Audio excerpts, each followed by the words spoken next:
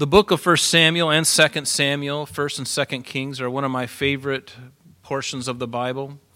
I especially have a heart for 1 and 2 Samuel because it really talks about the life of a character that I really love, and I'm looking forward to meeting him one day, and that is King David.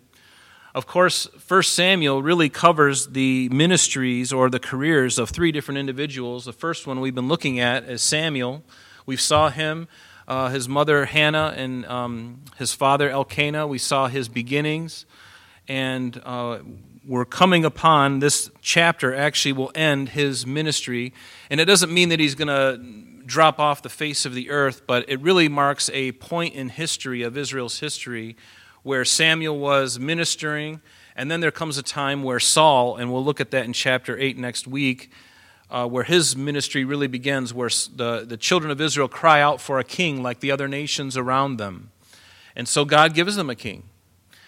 And really that his ministry, his career, if you will, Saul lasts from chapter 8 through chapter 15, and then finally we will see David come on the scene, and he is anointed by Samuel in chapter around 16, and then through the end of the book we will see David's life portrayed for us, and it's a really wonderful portion of Scripture, and I would encourage you to read over the whole thing before, as often as you can while we're in 1 Samuel. There's a lot of lessons there, and it's a lot of really great history of the nation of Israel.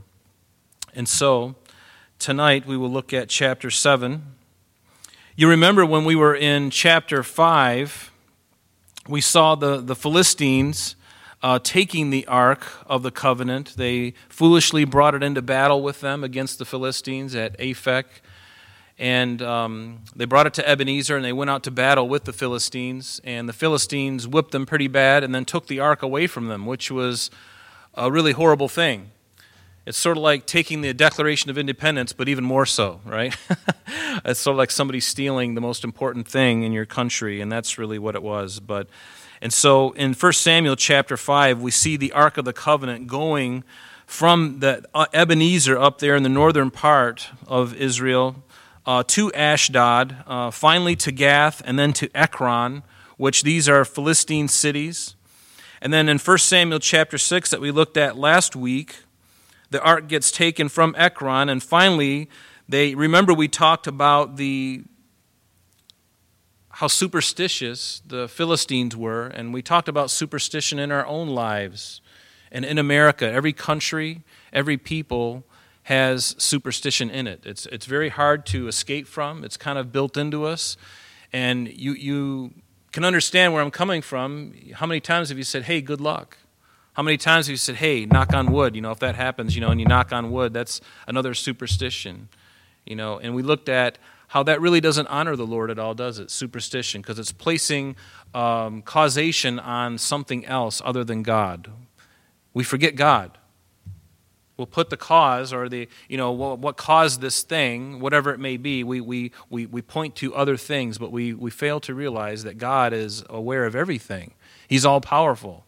There's nothing that can come against you, Christian, that is more powerful. No superstition is more powerful than you and the Spirit of God in you. Right? Greater is He that is in you than he that is in the world. So you can walk across the path of a whole fleet of black cats on Halloween. And guess what? You're just going to be fine. You could walk under a ladder. You could get married on Friday the 13th. Don't you worry, because God is more powerful than all that nonsense. Amen? Amen. And so we looked at that. And so the Philistines, they send an offering with the ark, along with the ark. They put it on a cart. They send it from Ekron, which God had really come against the Philistine cities and brought upon them boils and basically their hemorrhoids. And really horrible time, God brought judgment upon them for taking the ark. And it's like a hot potato. And so now the ark is going from one Philistine town to another. What a great gift to give to the people you love. Hey, we got this really bad, horrible disease. We're sending it to you. Thank you so much. When can I expect it? Can you send the tracking number? I want to be right there at the front door when it comes. And so we looked at that. And finally, they're fed up with the ark, and they sent it to Beth Shemesh, and then finally to Kirjath Jearim, which is where the ark finally rested and was there for some time. But let's read through chapter 7 now, and then we'll go back and take a look at it. Notice in verse 1, it says, Then the men of Kirjath Jearim came, and they took the ark of the Lord, and they brought it into the house of Abinadab on the hill, and consecrated Eleazar his son to keep the ark of the Lord. And so it was that the ark remained in Kirjath Jearim a long time. It was there 20 years, and all the house of Israel lamented after the Lord. Then Samuel spoke to all the house of Israel, saying, If you return to the Lord with all your hearts, then put away the foreign gods and the Ashtoreths from among you, and prepare your hearts for the Lord, and serve him only, and he will deliver you from the hand of the Philistines. So the children of Israel put away the Baals and the Ashtoreths, and they served the Lord only. And Samuel said, Gather all Israel to Mizpah, and I will pray to the Lord for you. And so they gathered together at Mizpah. They drew water, they poured it out before the Lord, and they fasted that day, and they said there, We have sinned against the Lord. And Samuel judged the children of Israel at Mizpah. Now when the Philistines heard that the children of Israel had gathered together at Mizpah, the lords of the Philistines, went up against Israel. And when the children of Israel heard it, they were afraid of the Philistines. So the children of Israel said to Samuel, Do not cease to cry out to the Lord our God for us, that he may save us from the hand of the Philistines. And Samuel took a suckling lamb and offered as a whole burnt offering to the Lord. And then Samuel cried out to the Lord for Israel, and the Lord answered him. Now as Samuel was offering up the burnt offering, the Philistines drew near to battle against Israel. But the Lord thundered with a loud thunder upon the Philistines that day, and so confused them that they were overcome before Israel. And the men of Israel went out to Mizpah and pursued the Philistines, and drove them back as far as below Bethkar. And then Samuel took a stone, and he set it up between Mizpah and Shen, and called its name Ebenezer. Sounds like a hymn we sang this evening. Saying, Thus far the Lord has helped us. And so the Philistines were subdued. And they did not come any more into the territory of Israel. And the hand of the Lord was against the Philistines all the days of Samuel. Then the cities which the Philistines had taken from Israel were restored to Israel, from Ekron to Gath, and Israel recovered its territory from the hands of the Philistines. Also, there was peace between Israel and the Amorites. And Samuel judged Israel all the days of his life. He went from year to year on a circuit to Bethel, Gilgal, Mizpah, and he judged Israel in all those places. But he always returned to Ramah, for this was his home. And there he judged Israel, and there he built an altar to the Lord. Let's go back to verse 1 here. It says that the men of Kirjath Jearim, they came and they took the ark of the Lord. They brought it to the house of Abinadab on the hill. Because remember, the men of Beth Shemesh, they had taken the ark after it was driven from Ekron on the cart. And they brought it, and some of the men of Beth Shemesh, the curiosity got the better of them, and they looked inside the Ark of the Covenant, which was something that even the Levites weren't supposed to do. They were not even supposed to touch it. They much less look inside of it. Remember that whenever they moved the articles within the holy place and in the Holy of Holies, they would always carry it through acacia wood that's been overlaid with gold. There was rings on these articles of furniture, like the lampstand and the altar of incense and the table of showbread. And then behind the veil, right in front of the altar of incense, behind that in the Holy of Holies was the Ark of the Covenant. Every one of those 4 pieces of furniture had rings in the side of those things. And they were to be carried not with man's hands, but they were to run these gold poles or acacia wood overlaid with gold through those rings, and they were to bear them on their shoulders. That's how they were to move them. They weren't supposed to touch them, much less look inside of them. And so the men of Beth Shemesh, the curiosity got the better of them. Isn't that true about sin? Whenever you're told not to do something, I remember when my daughter was little, I hope she doesn't mind me saying this. I know she's not online. When you tell your son or daughter, don't do that, and they're about 3 or 4 years old, or even younger, and you look at them and you've told them not to do that, whatever it is. Don't you touch that, and they look at you, and they're standing right there, and they got their finger, and they're looking at you, and don't you do it, and they're like, and they get real close, and then they touch it, and then you cave and you don't do anything about it, and then they keep doing it, right? Shame on you. So anyway, that's the sin nature. Whenever we're told not to do something, that's the one thing we have to do. The devil says, why did they not want you to do it? There must be something really great about it. It must be really good. It must taste really great. You can have any fruit of the trees in this huge place. This garden is great. It's got everything. Avocados, you got, everything. But don't touch that one. All of a sudden, all the trees just kind of fade away, and there's that one tree. And that's all you see. So they look inside of it, and God judges them, and they die. A great many of them die. Some estimate at least 70, maybe even 50,000, 70. There's a textual thing there we don't have to go into. We looked at that last week. But then finally, the men of Beth Shemesh, they say to the men at Kirjath Jearim, come and get this thing, and get it out of our way. And so the men come, and they get it. And then the men come, and they take the ark of God. They bring it into the house of Abinadab. This place, Kirjath Jearim, literally means city of forest. That's really what their name means. And the city belongs to the tribe of Judah. It's a place about 9 miles northeast of Beth Shemesh, where it came from, or roughly 9 miles northwest of Jerusalem, if you were looking at a map. But they bring it into the house of Abinadab, and Abinadab was a Levite, and so was his son Eleazar. And we're going to see that, they bring it into his house, and incidentally, Abinadab was not only the father of Eleazar, but he was also the father or grandfather of Ahio and Uzzah, which we will see later on in 2 Samuel chapter 6, when David made his first attempt to bring the ark from Obed-Edom's house, and we'll look at that later. And these two men, Ahio and Uzzah, from Abinadab's house, they bring the ark, and one of them was killed because he put his hand on the ark, trying to steady it. And I find that interesting, too, that you'd think that God would be concerned about the contents of the box falling over and spilling out onto the ground and breaking another 2 tablets. But the Lord wasn't concerned. When God says, this is the way I'm to be approached, we need to obey that, whatever it is, and let the details go up to Him. He's not so much concerned about the ends, but the means as well. How we go about things. It's the journey that's important.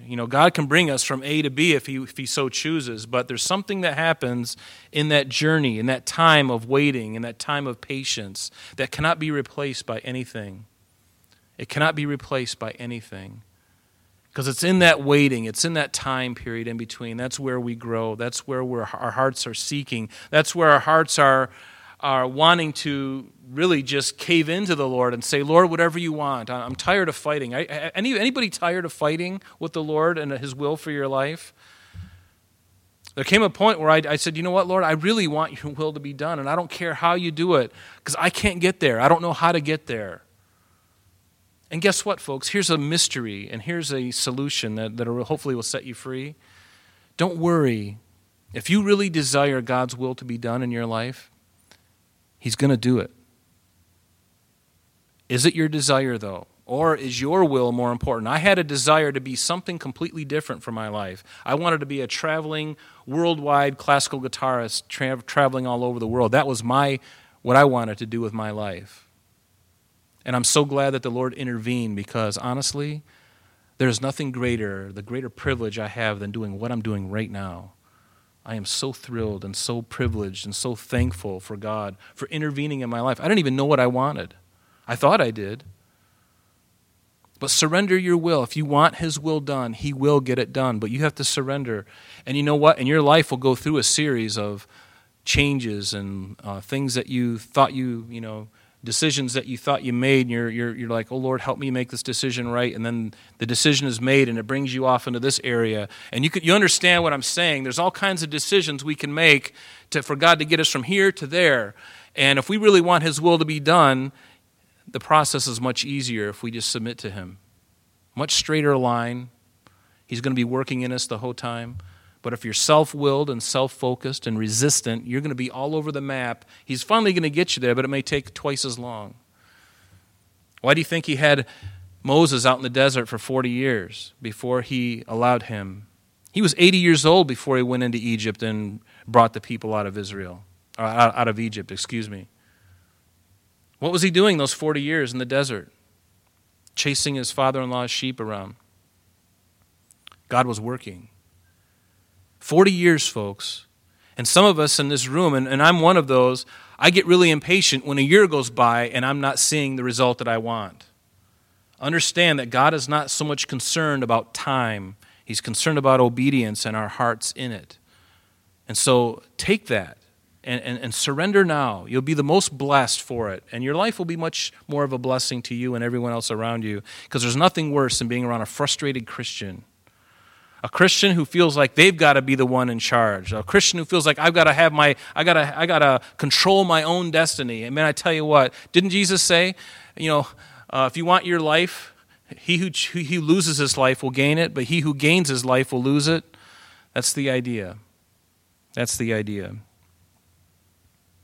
So in verse 2 it says, So it was that the ark remained in Kirjath Jearim a long time. It was there 20 years. And all the house of Israel lamented after the ark.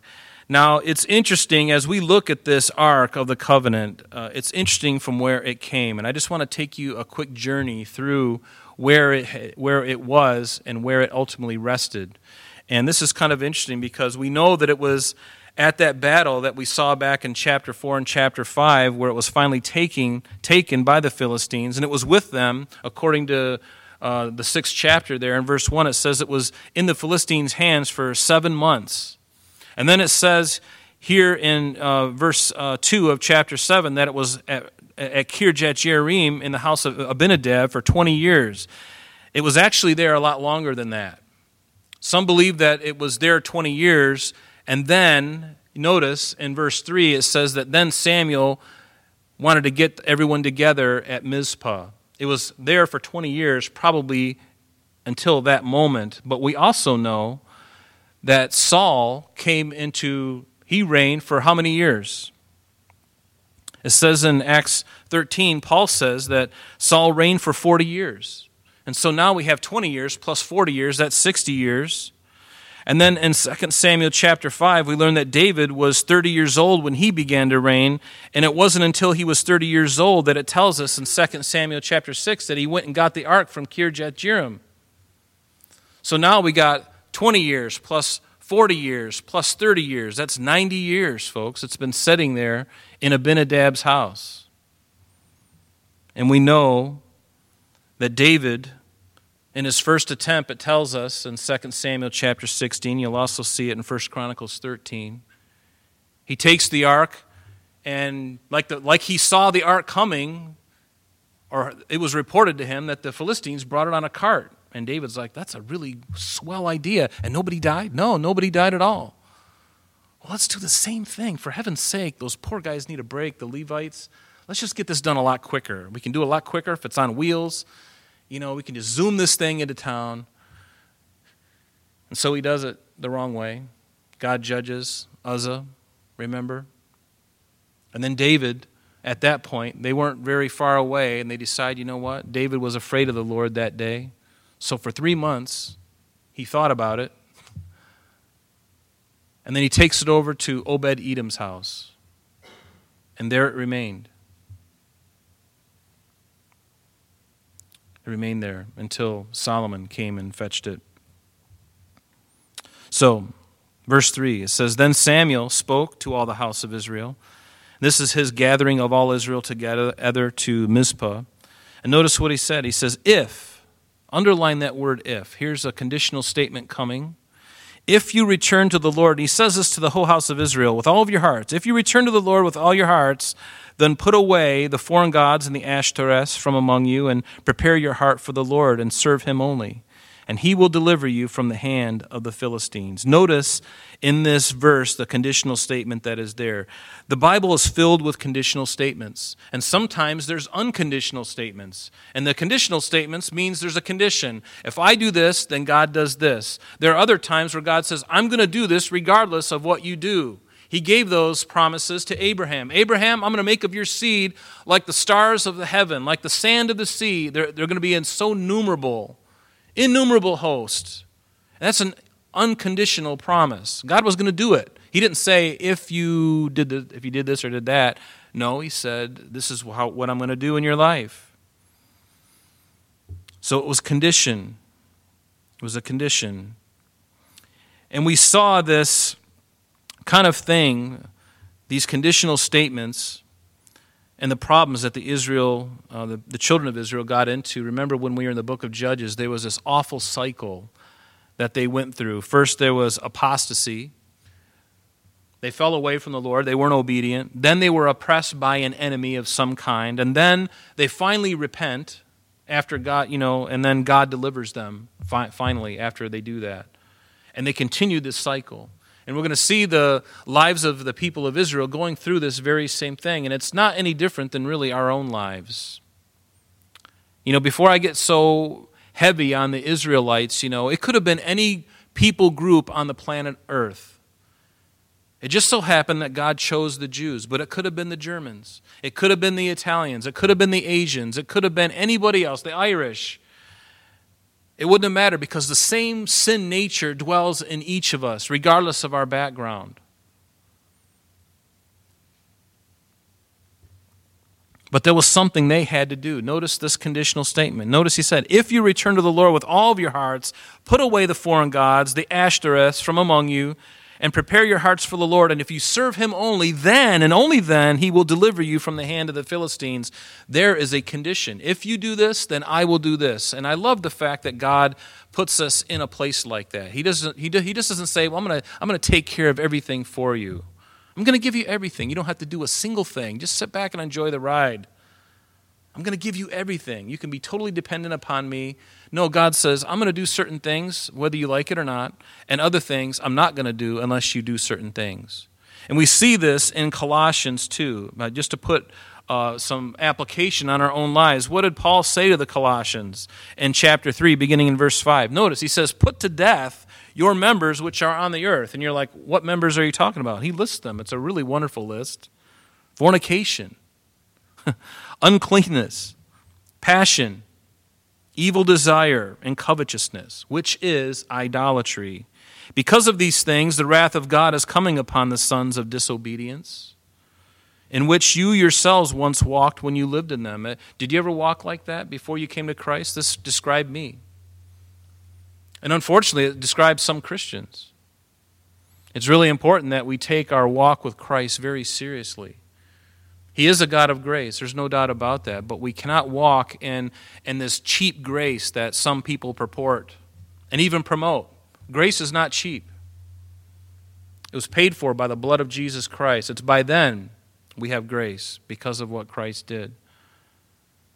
It's not a license to continue in sin at all. In fact, the more I understand about what he did on the cross for me, the more I'm repulsed by sin in my own life first. And sin is pleasurable for a season, isn't it? If it were horrible every time, there'd be no problem. But it's like the candy in front of the baby. Can't resist it. And then we put it in their mouth, and then they realize it's licorice, and they hate licorice. But notice, they are responsible to do certain things just as we are responsible to do certain things. So what did he say in verse 8 of Colossians 3? He says, but now you yourselves are to put off all these. Notice, you are to do it. Wait a minute. Why don't you do it, God? No, he says, I want you to do it. You put off these things. You put off anger. You put off wrath. You put off malice, blasphemy, filthy language out of your mouth. Before I came to Christ, I had a filthy, rotten mouth. Especially when I was in my late teens and early 20s, rotten, just rotten. I wonder how I could even eat with that mouth. It was so dirty. And yet, when the Lord came into my life, it was one of the first things that, can anybody relate to this? I know you can. When you give your heart to Christ, there are certain things in your life He just took away. They vanished. Then there's a few things that linger. But one of the things that He took from me immediately was my rotten mouth. It was almost like He had a filter right before my mouth and my heart, and before I'd even say anything, I would really be thinking about my language. And I was aware of it for the first time in my whole life. And He helped me. I mean, that was something that He did. I can't take credit for it. But notice, He says, do not lie to one another, since you have put off the old man and his deeds. You have put off the old man. Have you put off the old man with his deeds? And notice, and have put on the new man. Oh, there's something else we have to do. We have to put on the new man, who is renewed in knowledge according to the image of Him who created him. And where there is neither Greek nor Jew, circumcised nor uncircumcised, barbarian, Scythian, slave nor free, but Christ is in all. But notice in verse 12 what he says in Colossians 3. He says, but therefore as the elect of God, holy and beloved. I love that. Do you know that you're holy and beloved? You are holy. God has made you holy. He has sanctified you, and He is continuing to sanctify you. And one day you will be ultimately sanctified as you're in His presence. But He has set you apart. I love the idea of being set apart, don't you? God sets you apart. That's what holy means. That's what consecration is. You're set apart from something, but not just from something, but to something. That's why He goes here and He says, now that you've put off those things, don't just put off those things and set in a vacuum. No, you put off those things and you put on something else. You put on the tender mercies of Christ. What does He say? Put on the tender mercies as the elect of God, holy and beloved. Put on kindness, humility, meekness, long-suffering, which is patience. Anybody impatient here? Bearing with one another and forgiving one another. Wow, these are pretty heavy things. You can go by this list very quickly, but I would encourage you to read Colossians chapter 3. And look at these lists and think about them. Don't just read them. Think about them and say, Lord, where are my issues in this list? What are the things I need to be concerned about? Pick one or two of them and be cognizant of it throughout the day. Let Him work on you that way. Don't just read it in like a textbook. It's not a textbook. It's more than that. If anyone has a complaint against one another, even as Christ forgave you, so you also must do. For above all these things, put on love, agape love, which is the bond of perfection. Love is such a wonderful thing. It's one of the most powerful things in the world. Love does make the world go round. God's love. And when we walk in that love, and agape love, the word there is agape or agapeo, that when we walk in that love, people need to see that because it's getting more rare as time goes on. People's hearts are getting harder. They're getting more divisive. Things are getting really heated up out there. Notice back in our text in verse 4, it says, so the children of Israel, they put away the Baals and the Ashtoreths. These are the fertility gods that those in Mesopotamia that they worshipped, the Baals and the Ashtoreths. One's a male deity, the Baals, and the Ashtoreth is a female deity of fertility. But notice that the children of Israel, they needed a governor. They needed a governor or someone that would hold them accountable. Turn back with me to the book of Judges in chapter 2. It's just not too far away. In Judges chapter 2. And I would encourage you, as you read this, make a note of it, star this passage, and read it often, because this is such a remarkable scripture passage, actually, and looking specifically at Judges chapter 2, verses 7 through 13, because this is where the children of Israel were doing this roller coaster of morality. They were in and out of it, and that's what the book of Judges was all about. But notice what it says in Judges 2, verse 7. It says, and this is when Joshua, right before he died, he told them, he says, and so the people, verse 7, served the Lord all the days of Joshua. Remember, Joshua was like a judge to them. He was sort of like a Moses, right? And so as long as these men were alive, they were kind of all doing the right thing. So as long as all the days of Joshua and all the days of the elders who outlived Joshua, who had seen all the great works of the Lord which he had done for Israel, notice in verse 8 it says, Now Joshua the son of Nun, the servant of the Lord, died when he was 110 years old. They buried him within the border of his inheritance at Timnath-Heres in the mountains of Ephraim, on the north side of Mount Gaash. When all that and here, look at verse 10, star this, because this is chilling, because I believe we're living in this reality right now in America. When all that generation had been gathered to their fathers, another generation arose after them, notice, who did not know the Lord, nor the work which he had done for Israel. And even scarier still, then the children of Israel did evil in the sight of the Lord and served the Baals. And they forsook the Lord God of their fathers, who had brought them out of the land of Egypt. And they followed other gods from among the gods of the people who were all around them. And they bowed down to them. They provoked the Lord to anger, and they forsook the Lord and served Baal and the Ashtoreths. Isn't that what we just read? Now they come full circle. Now they turn from those things, which is a really good sign. And that's a good thing, because of Samuel's character and his judgmentship, or his oversight, really, he was really keeping them in line. And sometimes we need somebody like that in our life. Maybe it's another brother or sister in Christ who's been in the Lord a lot longer than we have, and they're really good friends. Value those relationships, especially in the Lord, because they can encourage you, and they've been through things that you haven't been through yet. That we can comfort others with the comfort we've been comforted of God, right? Isn't that what it says in 2 Corinthians chapter 1?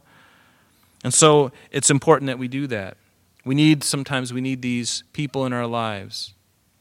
And cherish them when you have them, because they are there for God's purposes. Notice in verse 5, and Samuel said, Gather all Israel to Mizpah, and I will pray to the Lord for you.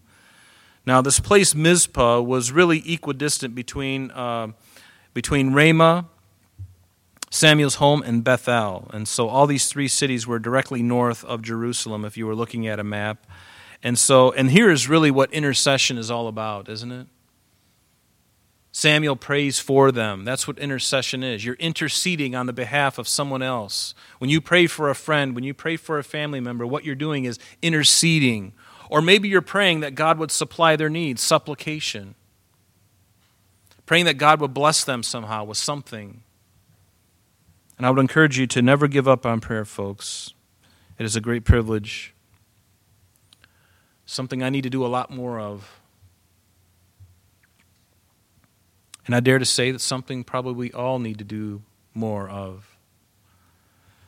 So verse 6, they gathered together at Mizpah, and they drew water, they poured it out before the Lord, and they fasted that day and said, We have sinned against the Lord. And Samuel judged the children of Israel at Mizpah. And this is a good sign when they are confessing, really. Isn't that what this is? They're confessing, we have sinned against the Lord. We've done all these things.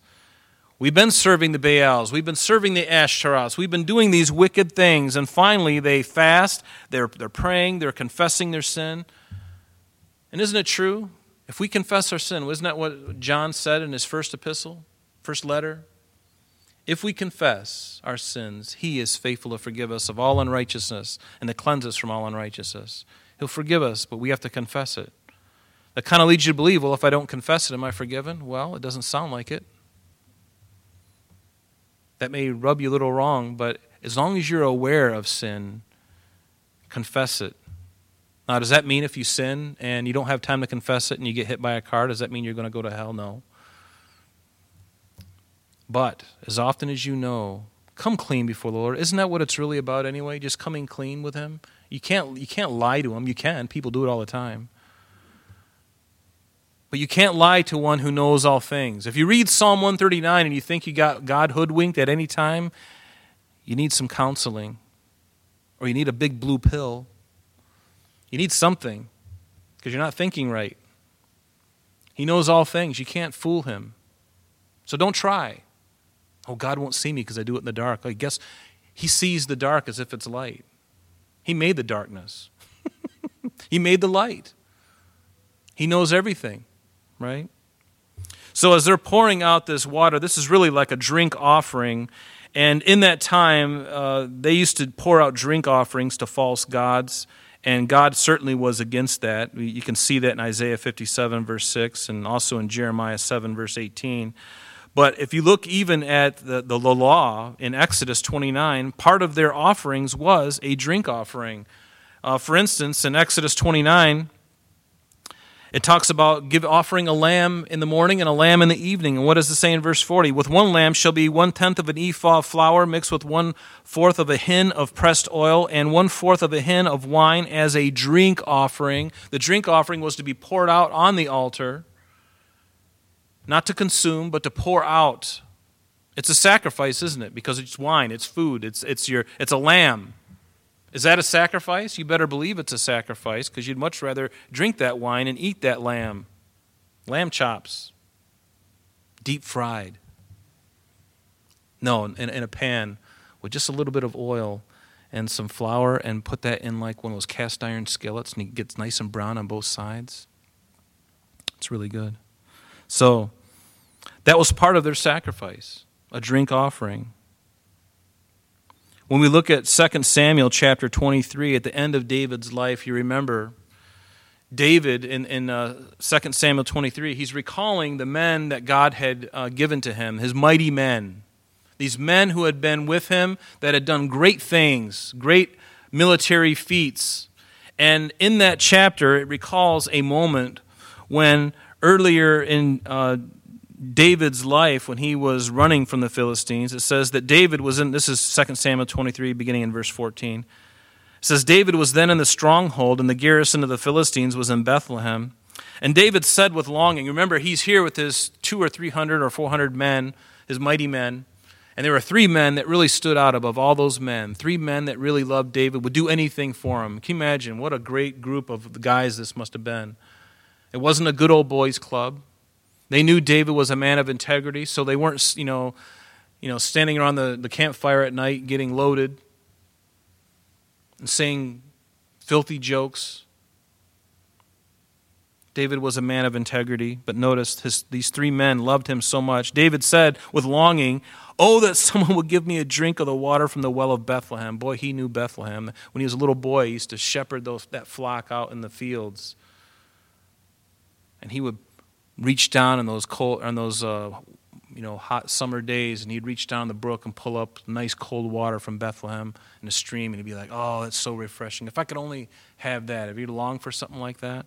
And just as he's saying that, the 3 mighty men broke through the camp of the Philistines. Somehow they broke through, either unawares or whatever. They drew water from the well at Bethlehem that was by the gate, and they took it and they brought it back to David. Can you imagine? And nevertheless, he wouldn't drink it, but he poured it out to the Lord. And he said, "Far be it from me, O Lord, that I should do this. Is this not the blood of the men who went in jeopardy of their lives?" Therefore, he wouldn't drink it. It was like a drink offering. He just poured it out. And to the men, they might have been tempted to think, "Are you kidding me? We risked our lives, but who is he pouring the water out for now?" To the Lord. Isn't the Lord worth it? I think he is. And notice that it says in verse 6 of our text there, it says that, "And Samuel judged the children of Israel at Mizpah." And this brings us back to, we know that Eli was the judge right before Samuel, because Samuel, as a young boy, 5 or 6 years old, his mother takes him, Hannah. She takes him to Shiloh, and he's there with Eli. And Eli judged Israel for 40 years, and then he passes from the scene. We saw that in a few chapters back. But Samuel's ministry was really twofold. He would judge in civil things, and he would also command the military to go out and vanquish their enemies. And that those were two specific things that Samuel was to do. In verse 7 it says, "So when the Philistines heard that the children of Israel had gathered together at Mizpah, the lords of the Philistines went up against Israel, and when the children of Israel heard of it, they were very afraid of the Philistines." See, the Philistines had this iron business down pretty well. They knew how to work with iron, and they had iron chariots, and they had tools that the children of Israel didn't have. They didn't have this kind of skill that these guys had. So whenever they went to battle with them, they were naturally very nervous, because you're going up against a very formidable foe. Their weapons are more advanced than you are. It's sort of like going out with tanks when you know that they got rocket launchers and nuclear bombs. You can bring out as many tanks as you want. One bomb in the center will incinerate all of them. You get my point? And that's kind of the way that they felt. So they were naturally very afraid. But I think it's interesting that whenever the people of God repent, like they had at this time, and they started to stand up, the enemy will always take notice of the silent majority standing up. The enemy will always take notice when the church stands up and does what God has ordained for it to be and to do.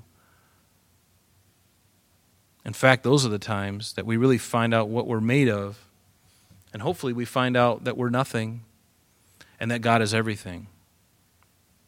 God has never won battles by a great military export, It's always been by a few, by a remnant, by something very insignificant, like David going before Goliath. Everybody was shaking in their boots, but this young teenager, he looks at Goliath and he's like, you know what? I've taken out bears and lions out when I was out in the fields with my sheep. Who is this uncircumcised Philistine? Let me at him. I'm going to take his head off now. And he's like, all the men are like, and they're feeling pretty small at this point. And David's like, no, let me at him. Well, put on my armor. Saul puts his armor on. I can't deal with this. Just give me a sling and some stones in my sling. I'll take him out. And sure enough, he goes out there. And I want to see this in replay. And I want to see it in slow motion and glory. I want to see the moment when David was running. Can you just see it? I got to do this, okay? So hang in there. He's got the sling, and he's in slow motion. He's got that big rock, and it's right in there, and he's got that little leather pouch, and he's got that thing, and he's coming after Goliath.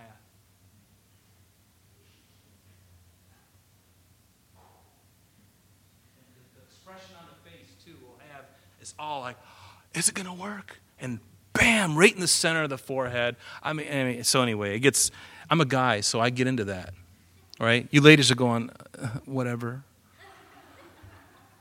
But every guy in the room is there with me, right? You're with me. Then he takes out the sword and he cuts off his head. It's a great show. So anyway, so what was my point? Just kidding. But whenever the people of God stand up, the enemy will always know it, and they'll come after you. They'll come after you. Whenever you're doing God's will, the enemy's going to come after you. And these guys, their hearts were right, and God was going to deliver them. God was going to deliver them from their enemies. And so, verse 8, the children of Israel, they said to Samuel, do not cease to cry out to the Lord for us, that he may save us from the hand of our enemies. It reminds me of that wonderful verse in 2 Chronicles 7. Remember when God appears to Solomon, and the Lord appeared at 2 Chronicles 7, verse 12. The Lord appeared to Solomon by night, and he said to him, I have heard your prayer. This is around the time when Solomon was dedicating the temple when it was built. God says to him, I've heard your prayer, and have chosen this place for myself as a house of sacrifice. And when I shut up heaven and earth, or when I shut up heaven and there is no rain, or I command the locust to devour the land, or I send pestilence among my people, if my people who are called by my name will do what? They will humble themselves. If they do, notice the condition here. If they will humble themselves and pray and seek my face and turn from their wicked ways. Isn't this what they were doing? They're humbling themselves. They're turning from their wicked ways. They're praying to God. And boy, that's a really great thing for us in America today. Believe me, folks, we deserve hell. This country deserves, as any country on the planet does, we all deserve to be incinerated by a holy God, but thank God for His grace. And God has a plan for this country. And we're fighting for it right now. We're seeing it in real time. Truth, folks, truth is the battle. There are many things that are in play right now, but truth is a huge one. And you and I have the truth of God in our hearts, and we have it in our hands right now. Listen to the truth, obey the truth, love the truth, and share that truth. Share the truth. But notice, if they humble themselves and pray and seek my face and turn from their wicked ways, then I will hear from heaven And I will forgive their sin and heal their land. That's what America needs, is we need to come back to God. We need to come back to God in our schools, in our universities. They have almost all given wholly over to liberalism. Every single one of them, and many Christian institutions that once used to be sternly examples of Christian conduct and character, have gone by the wayside. It's a flood, folks. It's really discouraging. But God. That's why we need to pray. More ever than right now, we need to be praying. So please pray for our country. We are on the verge of something. We need to be praying. We need to be praying.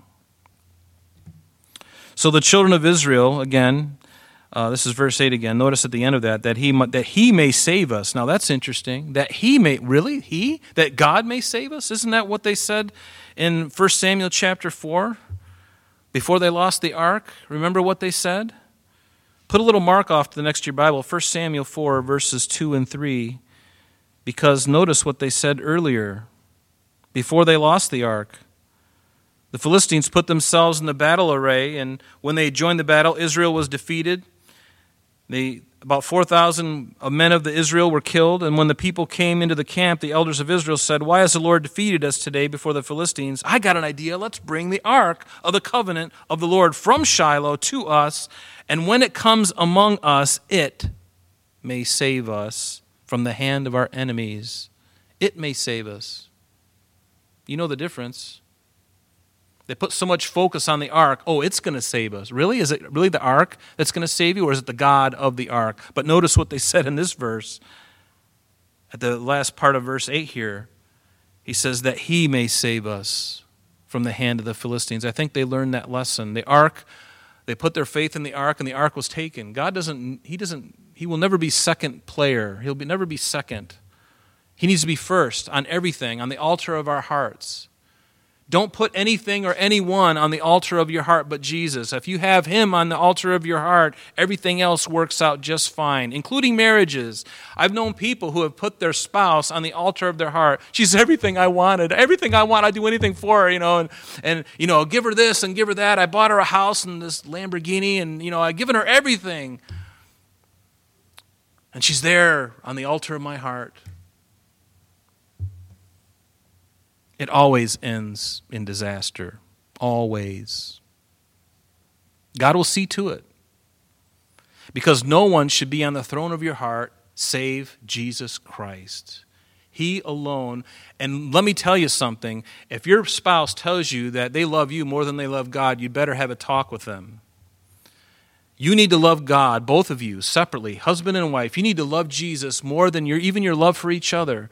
And once you get that straight, then your marriage is going to work. Because now the expectation, if you look at your wife or your husband as the thing that you just always desired and always wanted, believe me, they're going to fail you. And once they fail you, you're going to get angry. And the problems just keep going from there. They just keep cascading. But put Jesus on the altar of your heart. Everything else must be subservient to that one thing, and then everything will go just fine. Seek ye first the kingdom of God and His righteousness, and all these other things will be added unto you. Do you believe it? I believe it.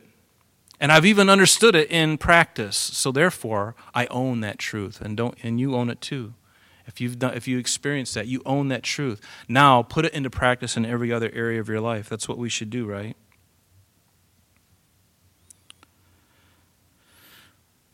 Because there's never, and the fact that they are now looking now to the Lord instead of just what the ark can do for us, they're actually moving forward. They're not sliding backward. And believe me, you are either moving forward with the Lord or you're sliding backward. There's no neutral. You can't just say, well, I'm just going to go on autopilot. As soon as you go on autopilot, you begin to regress. You begin to go in reverse. You begin to go backward. You begin to slowly backslide. And it's such a slow process.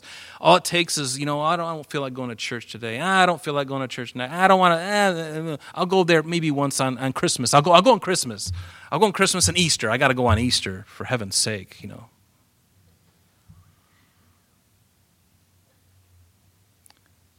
And why bother? At that point, your heart is so far away, you're just doing it to appease somebody. You're not appeasing God at all if your heart is not right in it. There's no neutral place.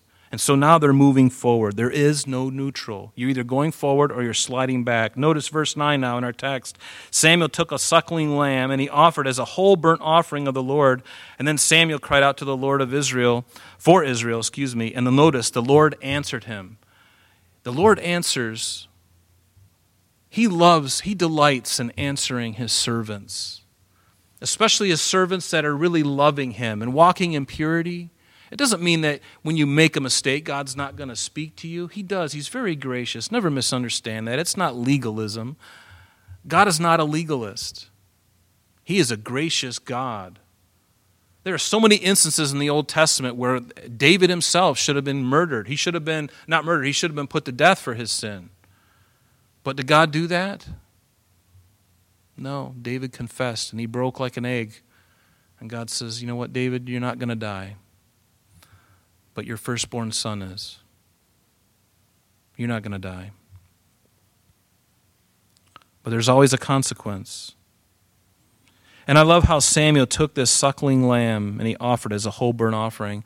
I see in this a foreshadowing of what God would do to his own son.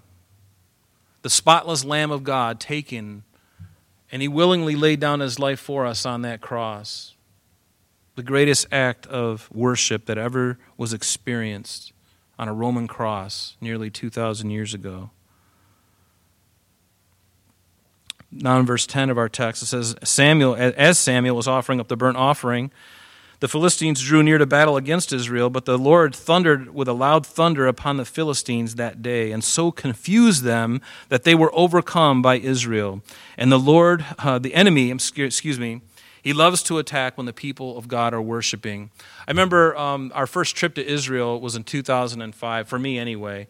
And I remember we were in the Garden of Gethsemane, and it was around noontime. And right across the Kidron Valley there in the Garden of Gethsemane is the Temple Mount. And of course the minarets and everything are up there, and they're singing their Islamic. It sounds really ugly, I'll be honest with you. It just sounds like a cat on a hot tin roof. It just sounds, and we're sitting there and we're having this Bible study. Pastor Jeff's having this Bible study. It's a really beautiful moment, and it came time for Kathy and I to lead the group in worship, and we start singing and worshiping, and all of a sudden you hear this racket going on, right? And I'm serious, it's just ugly, and it was so loud and overpowering us that I was tempted for one moment to stop. And I was singing. I'm like, Lord, what's the point? And I almost stopped strumming. He says, "Don't you stop." And I just kept going. I'm like, okay. We just kept going, and their stuff stopped, and we continued. But isn't that wonderful? But God will be on your side, and the enemy loves to attack when the people of God worship. We saw that in Israel's history in the Yom Kippur War. Remember, 1973, from October 6th through the 25th. The enemies, the Syrians, they came from the Golan Heights, and they came down from the north, and Egypt came from the south in the Sinai Peninsula, and they were going to wipe Israel out on the most holy day of their calendar. It was Yom Kippur, the Day of Atonement. It was a day where they did nothing. They caught them by surprise, and they did it on purpose because they were all, relaxing with their families, celebrating with their families. And by the way, it didn't work so well for the Syrians and the Egyptians, because once they got into those tanks, once they got into those jets, the war was over, or they pushed them way back. They pushed them way back from where they had come from. And God was always going to take care of his people. He'll take care of you because you're his people too, right? We're his people. He's going to take care of you. He's not going to leave you or forsake you. Notice that the Lord thundered upon them with a loud thunder. Remember Hannah's prayer in 1 Samuel chapter 2, verse 10? What did she say as part of her prayer? She said, "The adversaries of the Lord shall be broken in pieces. From heaven he will thunder against them." Well, isn't that amazing? He's doing that very thing right now. And was it the first time that God did that? No, it wasn't. We remember back in Joshua chapter 10, when these 5 kings had come against the Gibeonites, whom Israel had made a pact with. And so Israel goes out, and remember, that's the time when the sun stood still for an entire day. It's never happened before, and it'll never happen again. God said, I did it once, and it baffled everybody. Even the astrologers, all those people who study that stuff, they know that it happened once in the history, and it changed things. And God did that, all because Joshua said, Lord, we need more time to vanquish the enemy. And God says, I'll give it to you. You need more sunlight? No problem. I'm just going to hold that thing there. He didn't even have to put his hand on it. He says, be still. See you in a little while. I love that about God, don't you? It's a fool's errand to go against God. And what happened that day? It says that as the enemy was fleeing before them, that as they were on their descent of Beth Horon, that the Lord cast down large hailstones from heaven on them as far as Azekah, and they died. And there was more who died from the hailstones than the children of Israel killed with the sword. God with us. I love that. Emmanuel, God with us. Love that. And when the men of Israel, back in our text, verse 11, went out of Mizpah, and they pursued the Philistines, drove them back as far as Beth-kar. Then Samuel took a stone and he set it up between Mizpah and Shen. This place called Shen was more like an outcropping of rock, probably. It's not really known exact where it is. But he noticed that Samuel called the name of that stone Ebenezer. For thus far has the Lord helped us. That's why we sang, here I raise my Ebenezer, hither by thy help I've come. The hymn tells us exactly what that word means, Ebenezer. When I think of Ebenezer, I think of Ebenezer Scrooge. Ebenezer, Ebenezer, in your heart there dwells a freezer. That's what I think of when I see Ebenezer. But it's a stone of help. And he put that there as a remembrance of God's victory, because earlier in chapter 4 we saw that they fought at Ebenezer, but this was a different place called Ebenezer, and they got beat pretty bad. But now they have victory over their enemies, and Samuel puts this stone, and he called it the stone of help. He called it Ebenezer. And so the Philistines, verse 13, were subdued, and they did not come any more into the territory of Israel. And the hand of the Lord was against the Philistines all the days of Samuel. Remember, when Saul came into the picture, he had some problems with the Philistines, but they were pretty much subdued. They were more like just gnats flying around your head, so to speak. They weren't as big of a problem, but they were subdued under Samuel. And finally and ultimately, under the reign of David, we know that they would be vanquished completely and they'd be put into submission and destroyed.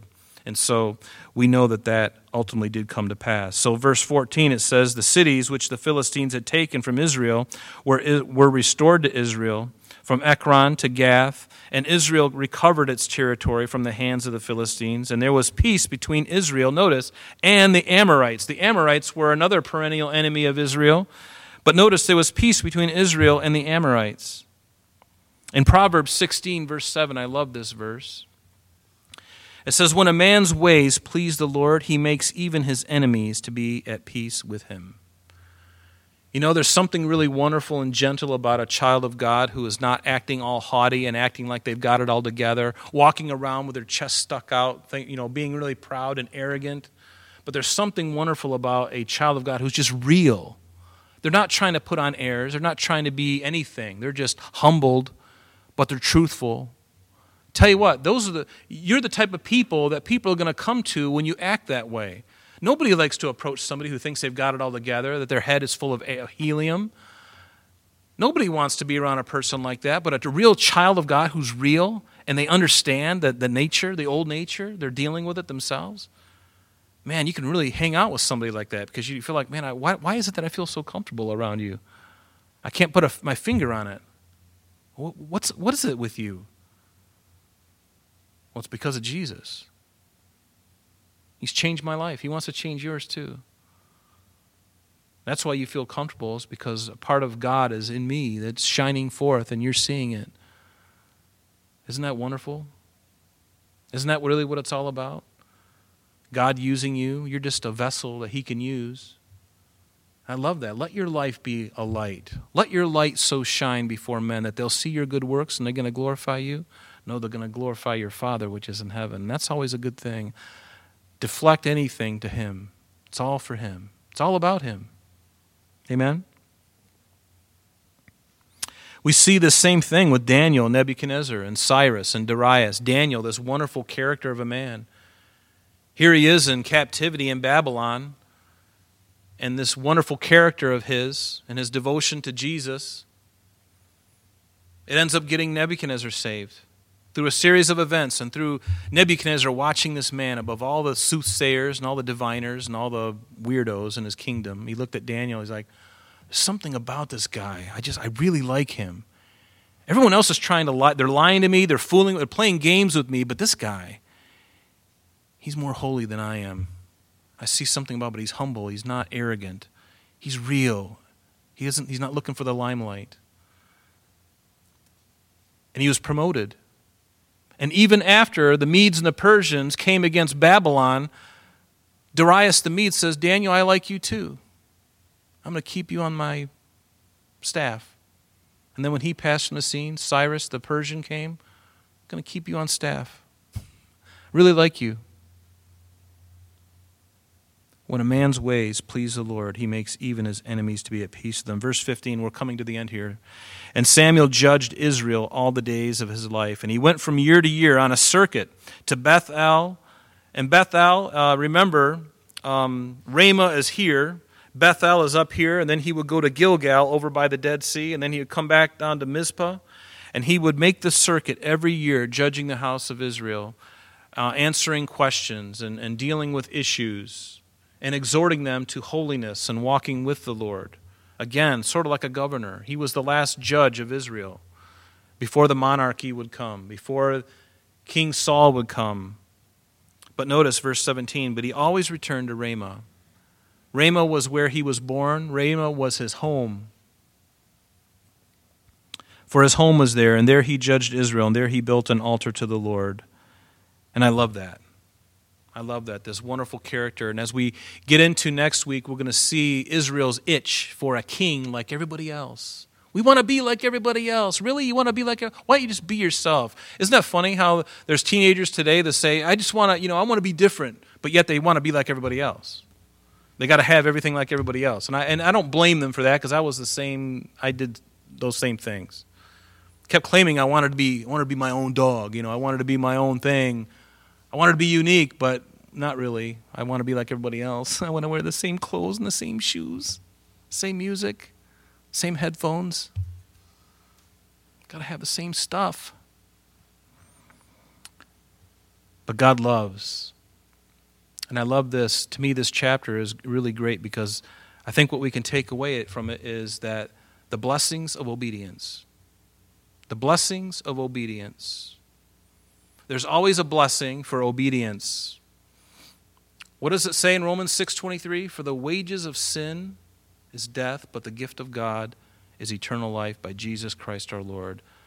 The wages of sin, I get paid for something. When I sin, I get paid. And what do I get paid? Death. It's going to be something, a death of a relationship, maybe even your own physical death. John called that a sin of death, or a sin unto death. If you got a cocaine problem, you got a heroin problem, you got a sin unto death, because more than likely it's going to take you. But maybe you just got a bitter heart. Maybe you just got an unforgiving heart. That's a slow death, because sometimes you hold on to that stuff for years, and it just eats at you like a cancer. And there's people in your own house, in your own family, that you're not willing to talk to. And think about this as we come upon Thanksgiving. You're going to be with people, as long as there's not more than 10. You know what? Enjoy Thanksgiving. Don't count heads. Forget all that nonsense. Wash your hands, take your vitamin C, and enjoy the family. For heaven's sakes, stay out of our business. Amen? Let's stand together. Blessings of obedience. There's always blessings for obedience. Father, we thank you for this chapter, and we thank you for Samuel. And Lord, help us, Lord, your children, Lord, to be more submitted to you tomorrow than we were today. Lord, help us to be surrendered to you completely, Lord. Lord, help us to put off those things that we know are evil, and to put on those things that we know are good. Put on Put off those things and put on the Lord Jesus Christ. Lord, there's no shame in that at all. But everything else, Lord, the fruit of it was nothing but shame and destruction and pain, agony. But Lord, your ways are wonderful. They're not always easy.